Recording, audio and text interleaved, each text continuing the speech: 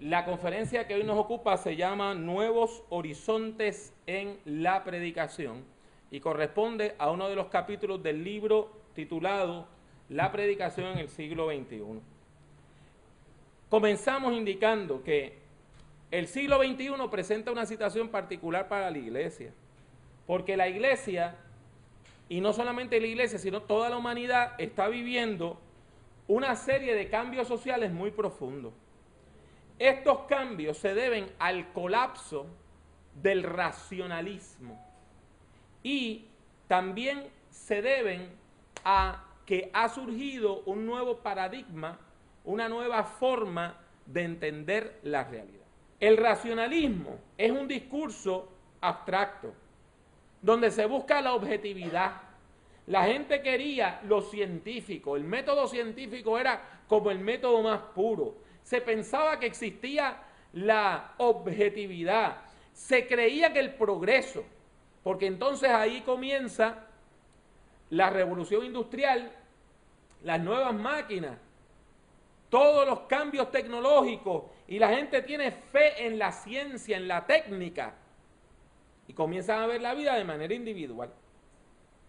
Aún en la teología, en Europa, se empieza a utilizar esos métodos racionalistas para acercarse a la Biblia, a la palabra de Dios. Y se desarrolla lo que se conocen como métodos científicos para estudiar la Biblia. En medio de un contexto racionalista, se desarrolla un estilo de predicación racionalista, donde se ve el sermón como un discurso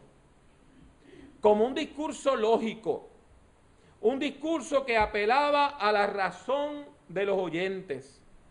Los libros de homilética dicen que usted va a exponer una verdad bíblica, que usted va a exponer la idea central, como que cada texto nada más tenía una idea central.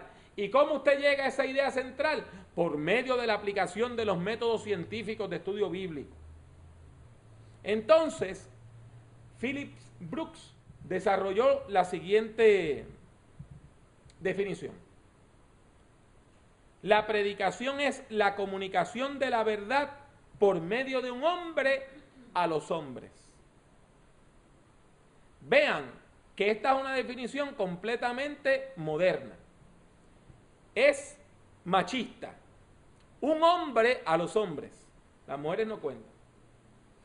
Es racionalista, porque usted lo que comunica es la verdad y se ve como una técnica de comunicación. ¿Cuál es el problema? El problema es que nosotros no estamos en el siglo XVIII, ni en el XIX, ni siquiera en el XX. Estamos en el siglo XXI. Y en el siglo XXI la modernidad ha colapsado. La modernidad ha colapsado. ¿Qué yo quiero decir con eso?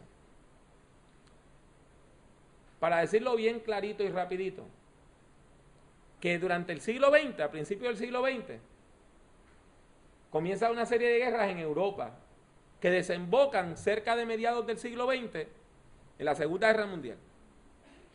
Y el país más tecnológicamente avanzado del mundo, que era Alemania,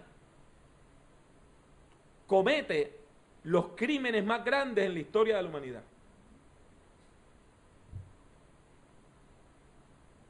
Los crímenes más grandes en la historia de la humanidad, ¿quién los comete? El país que estaba a punto de desarrollar la bomba atómica. El que tenía los mejores tanques, el que tenía los mejores aviones, el que tenía los mejores científicos, el que tenía los pensadores más grandes, los filósofos más grandes, Nietzsche, Marx. Entonces, todo ese aparato de la modernidad cayó y colapsó. Hoy, la gente no cree en la verdad. Ponga la radio, entrevistan a una persona y el mismo periodista o la misma periodista dice, esa persona acaba de decir su verdad. La gente no cree que existe la verdad, cree que cada cual tiene su verdad. La verdad se ha convertido en algo subjetivo. Hoy, la gente, aunque siempre valora la razón, no menosprecia el sentimiento. Y la gente quiere expresar cómo siente, no nada más decir cómo piensa. Hoy, la fe que había en el progreso ha desaparecido. Hoy nosotros vemos que la ciencia lo que ha hecho es destruir el mundo, creando el calentamiento global y todo ese tipo de cosas. Nosotros hoy no tenemos la fe ciega que existía hace 40, 50, 60, 100 años, de que la ciencia lo iba a curar todo. Al contrario, sabemos que están surgiendo unas superbacterias resistentes a antibióticos. O sea, que la ciencia no es la respuesta a la vida humana. Del mismo modo que está surgiendo un paradigma posmoderno, está surgiendo una teología posmoderna. ¿Y a qué me refiero con eso? Que la gente que hace teología hoy trata de desarrollar una teología inductiva. Cuando yo era un jovencito que estaba comenzando en la fe, y usted le preguntaba a alguien por teología sistemática, le daban un libraco así de grande, y en ese libraco le decían, estas son las verdades teológicas, y tú te las aprendes, y de ahí se desgajan y se explican, y usted aprendía teología. O sea, se partía de la teoría. Hoy, las teologías posmodernas parten de la realidad del pueblo. En Sudamérica se desarrolló un modelo que es un modelo que se llama el modelo ver, pensar y actuar. ¿Y qué es lo que usted ve? ¿Cuál es la realidad? Y sobre esa realidad usted reflexiona. Reflexiona. O sea, que se entiende que la teología es reflexión sobre la práctica de la fe. ¿Me entendieron bien? Reflexión sobre la práctica de la fe. La teología posmoderna ha dejado a un lado el lenguaje abstracto y está valorando el lenguaje del pueblo. Se valoriza la práctica de la fe. Se aprecia lo autóctono y lo comunitario. Y por eso es que cuando usted estudia teología ahora, están surgiendo teologías específicas. Una teología puertorriqueña, una teología latinoamericana, una teología de las comunidades hispanas en Estados Unidos, una teología desde y para la mujer, una teología de los afroamericanos estadounidenses, y así por el estilo. Va a Jamaica y le hablan de una teología caribeña. O sea que la teología sale de las mismas comunidades que están buscando herramientas para entender su historia y su vida a la luz de la fe. Nosotros también tenemos que tratar de desarrollar modelos de predicación que nos ayuden a comunicar el evangelio de manera efectiva a las comunidades de habla hispana, las comunidades hispanoamericanas. Y esos modelos deben reflejar los avances tanto en el mundo de la teología contemporánea como en el mundo de la predicación y de la comunicación. Vamos a considerar entonces en esta conferencia cambios en 3 áreas. Primeramente en el diseño del sermón, segundo en el contenido del sermón y tercero en la presentación del sermón. Comenzamos esta parte repasando la estructura del sermón tradicional. El sermón tradicional, como le dije, es un discurso que se compone de 4 partes principales. La introducción, seguida por la presentación del tema, que en algunos libros le llaman la proposición, porque usted está proponiendo una verdad. De ahí se pasa al cuerpo o desarrollo del sermón y la conclusión. Y eso está perfecto. Es un gran bosquejo. Por lo regular, el desarrollo o cuerpo se divide en varios puntos. Por lo regular, 3 puntos. Y esos son los títulos principales de las diferentes divisiones del desarrollo Y eso se va llenando, ese bosquejo se llena con lo que se llaman los procesos retóricos. La interpretación, la interrogación, la narración, la ejemplificación, etcétera, etcétera. ¿Cuál es el problema con este modelo? Este modelo, primeramente tenemos que reconocer que ha sido útil y todavía hay personas que lo utilizan muy bien. Sin embargo, esta forma básica de predicación, que se supone que todo el mundo pueda dominarla, presenta hoy toda una serie de problemas como modelo homilético, como modelo de predicación. Visto desde la posmodernidad, el sermón tradicional presenta una serie de problemas. ¿Cuáles son? Primeramente, es racionalista. Usted le está dando a la gente un bosquejo. Una introducción, tema, y mi primer punto es, termino en mi primer punto, mi segundo punto, termino mi segundo punto, mi tercer punto y concluyo. Es un bosquejo. Y hay personas que hasta van cantando los puntos, diciéndole de uno al otro, uno al otro. Eso es bueno a veces porque da claridad, pero ¿cuál es el problema? Que es básicamente un discurso racionalista. Usted está partiendo de esta es una verdad, y yo como experto le estoy diciendo que es la verdad, así que usted lo tiene que aceptar. Y de esa verdad que yo le estoy proponiendo, yo voy desgajando varios puntos. ¿Qué pasa? En este mundo posmoderno hay gente que a eso reacciona de manera negativa. Segundo lugar, es abstracto. Es muy difícil usted seguir un bosquejo. Y si está en el pastorado domingo tras domingo, domingo tras domingo, seguir un bosquejo es difícil. Por eso usted ve que hay tantos libros de ilustraciones. Cuando usted va a las librerías cristianas, libros de historia, hasta servicios de internet que le envían historietas para el sermón. Porque usted siempre está en el mundo de las ideas y a la gente se le hace a veces difícil comprender cómo esta idea se puede vivir en la práctica. Tercer lugar, es autoritario. Yo como experto que estudié teología, vengo al púlpito y en los primeros 3 o 4 minutos de mi sermón le digo, esta es la verdad. Y usted la tiene que aceptar o la tiene que rechazar. Cuarto lugar, es un monólogo, donde yo estoy diciéndole, esta es la verdad, esta es la verdad, esta es la verdad, esta es la verdad.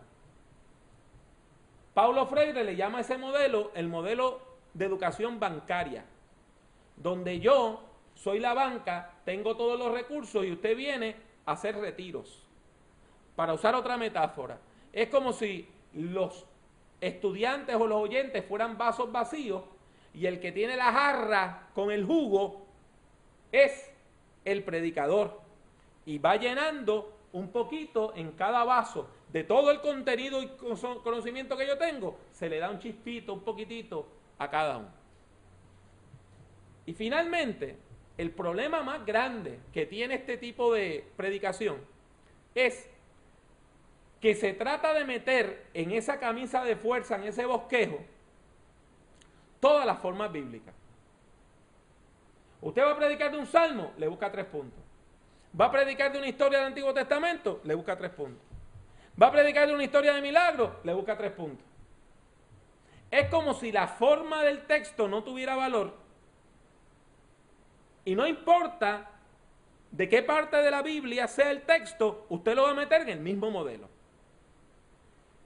Aquí en Puerto Rico había un predicador famoso de la iglesia presbiteriana que para cada sermón, después de los 3 puntos, terminaba con un poema escrito de su puño y letra y publicó montones de libros de poemarios. Escribió miles de poemas porque para cada sermón él escribía un poema. Este modelo de los 3 puntos y el poema, quizá usted lo pueda usar una que otra vez, pero todos los domingos, todas las semanas, en todos sus sermones, pues entonces es como si usted agarrara el texto bíblico, le trata de sacar el contenido y la forma la botó. Y nosotros hoy sabemos que usted no puede desgajar forma y contenido. ¿Por qué la parábola tiene el poder que tiene? Porque la parábola tiene forma de parábola, con un final sorpresivo. Si usted me bota la forma y me da nada más la enseñanza, está botando la parábola como tal. A mí se me hace más fácil entender el sermón sobre la parábola si usted sigue la estructura de la parábola. Por lo tanto, en muchas maneras, el sermón tradicional representa todo aquello que las nuevas generaciones no quieren. Todo aquello que las nuevas generaciones rechazan. Por lo tanto, ¿qué es lo que estamos sugiriendo?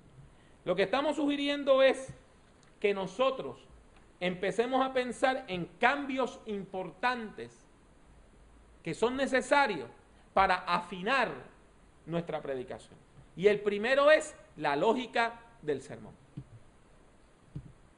Uno de los más grandes maestros de predicación en los Estados Unidos, que fue en muchas maneras el padre de toda esta nueva forma de ver la predicación, es un hombre de los discípulos de Cristo, de mi denominación, que se llama Fred Craddock. Yo tengo el gusto de haberlo conocido, le he editado libros, hemos dado talleres con él, y en mi oficina hay una foto bien pequeñita, pero yo la tengo muy cerca del corazón, donde yo estoy con el doctor Craddock. En los años 60, Craddock escribió un libro que se llama Como uno sin autoridad, As One Without Authority. Y en ese libro, él critica la forma del sermón tradicional y dice, es un sermón deductivo, donde en los primeros minutos usted dice, esta es la verdad, y va desgajando las ideas. Él dice, ¿por qué no lo hacemos al revés? ¿Por qué en vez de empezar con la verdad, no desarrollamos sermones que quieran llegar a una verdad? Y mire, eso tiene lógica. Cuando usted lee una novela, ¿verdad? Que la introducción no le dice, esta es una novela de suspenso y queremos advertirle que quien mató a doña fulana fue el mayordomo. Esperamos que usted disfrute ahora la lectura de este libro. ¿Verdad que no? ¿Verdad que cuando usted va a ver una película,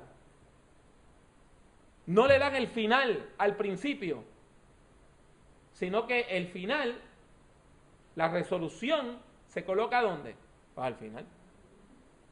Pues entonces Craddock desarrolló lo que se llama el método inductivo de predicación.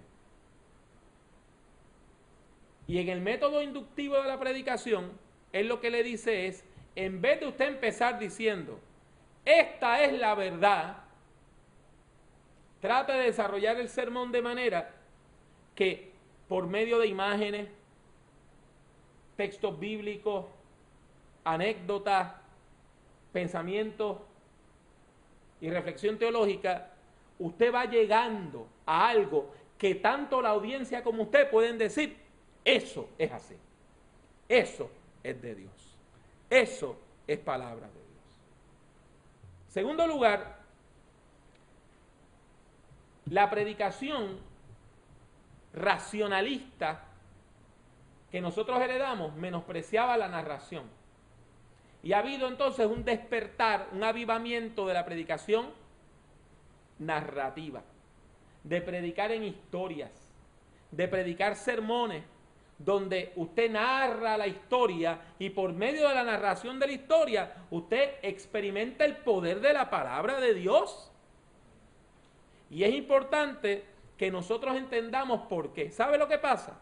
La estructura del sermón narrativo es inductiva. El desenlace está al final.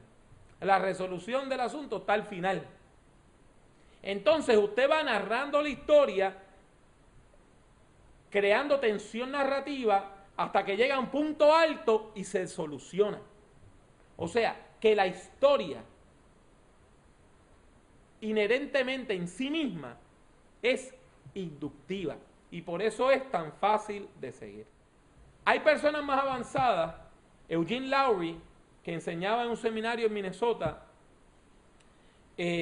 yo también tuve la oportunidad de conocerlo.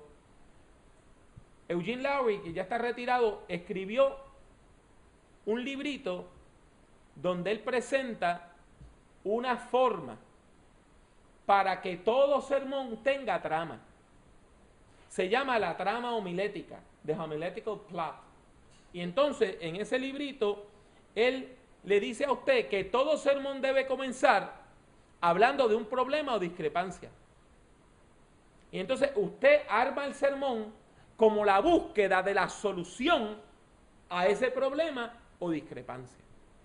Entonces, al hacerlo así, el sermón es mucho más interesante que de otra manera. Ahora, una de las cosas que caracteriza el método de Lowry es que no es que usted presenta el problema y ya la solución. Por lo regular, él, después que presenta el problema, analiza varias soluciones posibles hasta que llega una que es la que la afirma que es verdadera. Y eso ayuda a la gente a pensar, porque no es que el predicador le está diciendo de entrada, esto es lo que tú tienes que pensar, sino que el predicador o la predicadora va reflexionando sobre distintas alternativas con la gente. Y cuando el predicador o la predicadora llega a la conclusión, por lo regular la gente dice, eso es así. Porque ya han hecho el viaje. La gente ya ha visto cómo usted se mueve del punto A al punto B. Y pueden hacer el viaje con usted. Y otra cosa importante es que nuestros sermones deben reflejar la estructura del texto. Cuando usted lea un texto bíblico, es importante que usted entienda cómo ese texto está organizado, cuáles son las distintas partes del texto, cómo el texto se mueve. Entonces, otro experto en homilética estadounidense llamado David Buttrick dice que es importante usted estar pendiente a las movidas del texto y a las estructuras del texto. Entonces, una vez usted discierne cómo el texto se mueve, cómo el texto construye su argumento, usted puede hacer un sermón que imite eso en su propia estructura. Por ejemplo, los salmos de lamentación van del lamento a la alabanza. Pues usted no necesita 3 puntos. Póngale 2. Del lamento, punto 2, a la alabanza. Es una estructura binaria en sí misma. Tiene 2 partes. Porque usted le va a buscar un tercer punto. Entonces usted lo que hace es que hace un sermón, desarrolla un sermón que lo que hace es imitar esa forma bíblica. Hablemos entonces de cambios en el contenido del sermón. Cambios en el contenido del sermón. Lo más importante, quizá, de la teología contemporánea es la idea de que el sermón es un acto segundo. ¿Qué yo quiero decir con eso? Que primero usted vive la fe. Y después que usted vive la fe, usted piensa la fe. La teología es cómo nosotros pensamos la fe. Por lo tanto, la reflexión teológica viene después de haber vivido la fe. ¿Ahora entienden qué quiero decir con acto segundo? Es una reflexión sobre nuestra práctica de la fe. Es que nosotros pensamos, analizamos qué es lo que creemos, qué es lo que estamos viviendo. Nuestros sermones deben tener esta vitalidad. Deben ser reflexiones sobre la práctica de nuestra fe. Otro punto importantísimo es la óptica liberadora. Hermanos, hermanas, nosotros afirmamos el poder de la palabra de Dios. Y nosotros afirmamos la omnipotencia y el poder de Dios en nuestros medios. Y Dios quiere liberar. Dios no desea que la gente continúe sufriendo. Dios no desea que la gente muera en su pecado. Dios no desea que la gente siga sufriendo cada día de su vida. Dios desea salvar, liberar, cambiar, transformar. Por lo tanto, nosotros que leemos la Biblia en una realidad dolorosa, en un mundo donde hay droga y violencia, donde hay maldad, donde hay violencia contra la mujer, hay violencia contra la niñez, hay violencia estructural, hay pobreza, nosotros desde esta situación tenemos que ir pensando cómo la palabra de Dios nos ayuda a enfrentar esa realidad y a superarla en el nombre del Señor Jesucristo. ¿Está bien? A eso es que nos referimos. La predicación debe afirmar la victoria de las fuerzas de la vida sobre las fuerzas de la muerte. Y sobre todos los agentes de la muerte que se manifiestan en nuestro mundo. En términos de técnicas de interpretación, nosotros tenemos un gran desafío. Los estudios bíblicos han hecho grandes avances y grandes cambios. Y entre esos cambios, hoy se toma en cuenta la estructura literaria del texto, su vocabulario, las imágenes que utiliza, las teologías que informan los distintos textos bíblicos, el contexto histórico, social y literario de los pasajes bíblicos. Es importante que usted conozca estas cosas. Mientras más usted conoce de la literatura bíblica, del vocabulario bíblico, del contexto histórico, más rica puede ser su predicación. Y un punto importante es que tenemos que superar el individualismo de la modernidad. A nosotros nos han enseñado los misioneros que vinieron con mucho amor, a enseñar el evangelio como ellos lo entendían. Como ellos estaban trabajando sobre la base de la modernidad, nos enseñaron una interpretación individualista del evangelio. ¿Cuál es la declaración de fe que nos enseñaron a repetir? Yo acepto a el Señor Jesucristo como mi Salvador personal. La frase mi Salvador personal no está en la Biblia en ningún sitio, pero la aprendimos y la repetimos. Y yo quiero decirle que la fe trasciende lo personal. La fe tiene un nivel comunitario. La fe tiene un nivel comunitario donde es importante la iglesia y es importante la comunidad de fe y es sumamente importante usted tener gente en quien depender. Yo tuve un estudiante que una vez me dijo: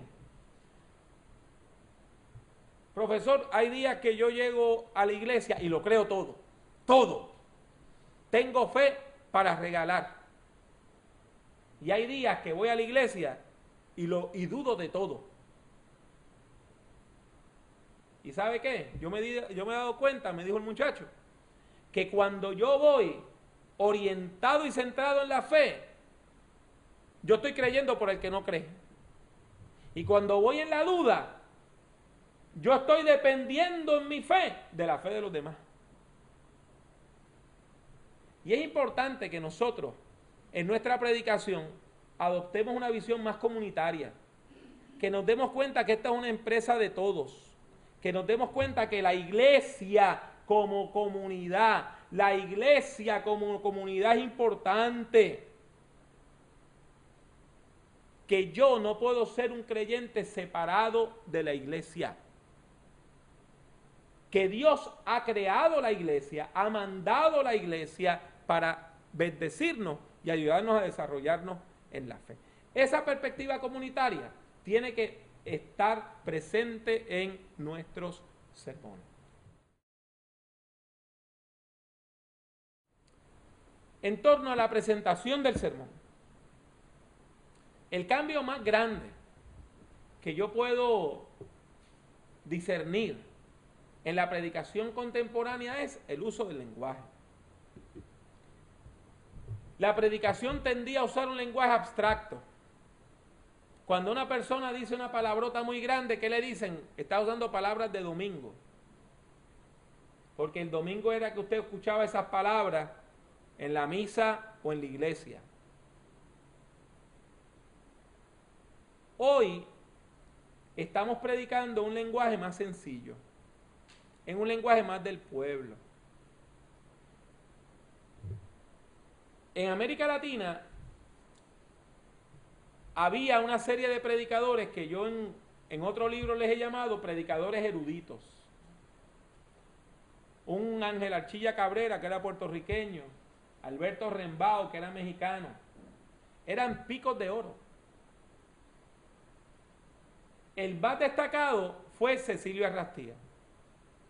Cuando usted lee un sermón de Cecilio Arrastía, ese hombre citaba literatura, poesía, hacía exégesis bíblica, le hablaba de la historia, usaba unas estructuras poéticas en su lenguaje, hacía referencias constantes a textos bíblicos en su lenguaje, y habían personas que no entendían gran parte de lo que él decía. Sonaba bonito, pero si usted no tenía un nivel educativo, usted no lo entendía.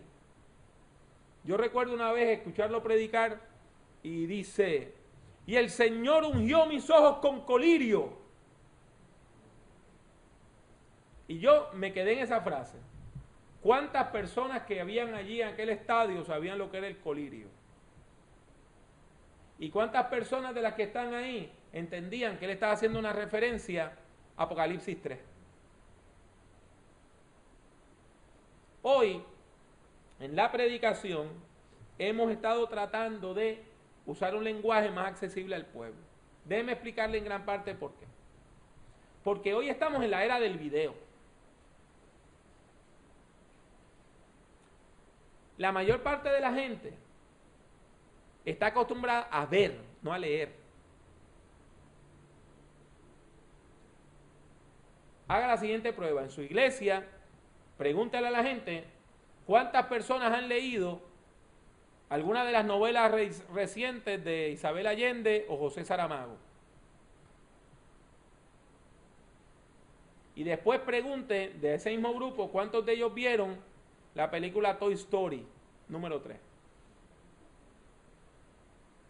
Y usted va a encontrar que nosotros vivimos en una cultura que privilegia el video, no la literatura. El problema con la literatura es que usted tiene que hacer una inversión de tiempo, ¿verdad? Ver algo en la televisión o en el cine o en la computadora es algo que nos divierte. Hay poca inversión. A usted le van contando, a usted le van diciendo y las cosas se mueven, son rápidas. Y la idea de leer una novela que tiene tantas páginas se hace difícil.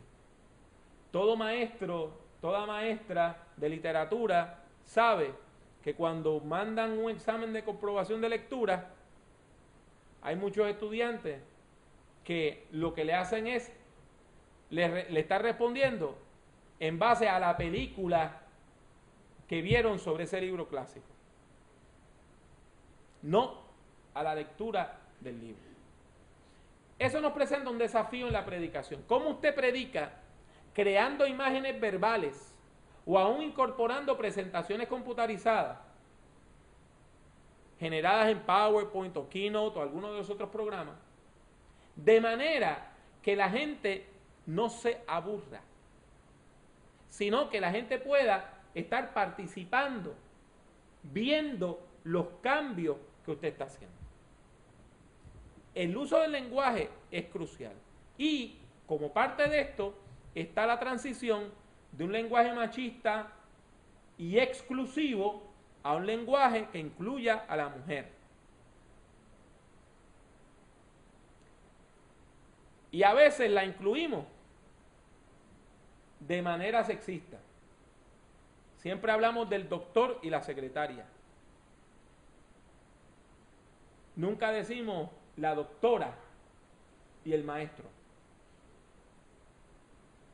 Entonces, esta idea de cómo nosotros armamos el lenguaje es uno de los grandes desafíos a predicar hoy. Otro punto importante es la calidad dialogada. Nuestros sermones hoy se esperan que más que un monólogo sean un diálogo. Que cuando yo estoy predicando, yo utilice cosas, aunque no le pida a la gente que me respondan directamente, pero que utilice cosas que ayuden a la persona a ir entablando un diálogo conmigo. Pregunta, imágenes. Mientras estoy predicando, decir, ¿a usted jamás le ha pasado esto por la mente? O quizá usted ha vivido una experiencia similar a esta. Entonces, estoy invitando a la persona a entrar en un diálogo conmigo. ¿Cómo nosotros hacemos un sermón que en vez de ser el monólogo de un experto, es un diálogo en la fe con un hermano o una hermana en la fe? Es el gran desafío de la predicación contemporánea. En conclusión, nosotros tenemos que ver el desafío que nos presenta predicar hoy. La llegada de la posmodernidad nos presenta un gran desafío. Cuando yo fui al seminario hace 25 años, me indicaron que me iban a convertir en el teólogo residente de la iglesia. Yo iba a ser el teólogo residente, el teólogo en residencia en la iglesia. El experto, el intérprete autorizado, el profeta sagrado, la autoridad que iba a estar en la iglesia representando a la gran autoridad de Dios. Hoy, ese modelo no funciona. La gente no va a la iglesia a escuchar a un experto. ¿Sabe a qué la gente va a la iglesia? A escuchar a una persona que está buscando de Dios como ellos están buscando de Dios. Van a ir a escuchar a un compañero o una compañera en el camino de la fe. Van a ir a escuchar a una persona que sea como un entrenador o un coach que le pueda ir ayudando a usted a crecer en la fe, pero que no haya una distancia tan grande entre usted y la persona que predica, que ellos puedan decir, bueno, es que yo jamás voy a ser como la pastora. Sino que la idea es que la persona que predica entienda que no solamente representa a Dios ante la congregación, también le tiene que dar voz a las inquietudes de la congregación. Por lo tanto, el modelo que proponemos es el siguiente. La persona que predica debe ser compañera de camino. Una persona que también anda buscando sentido en medio de un mundo fragmentado.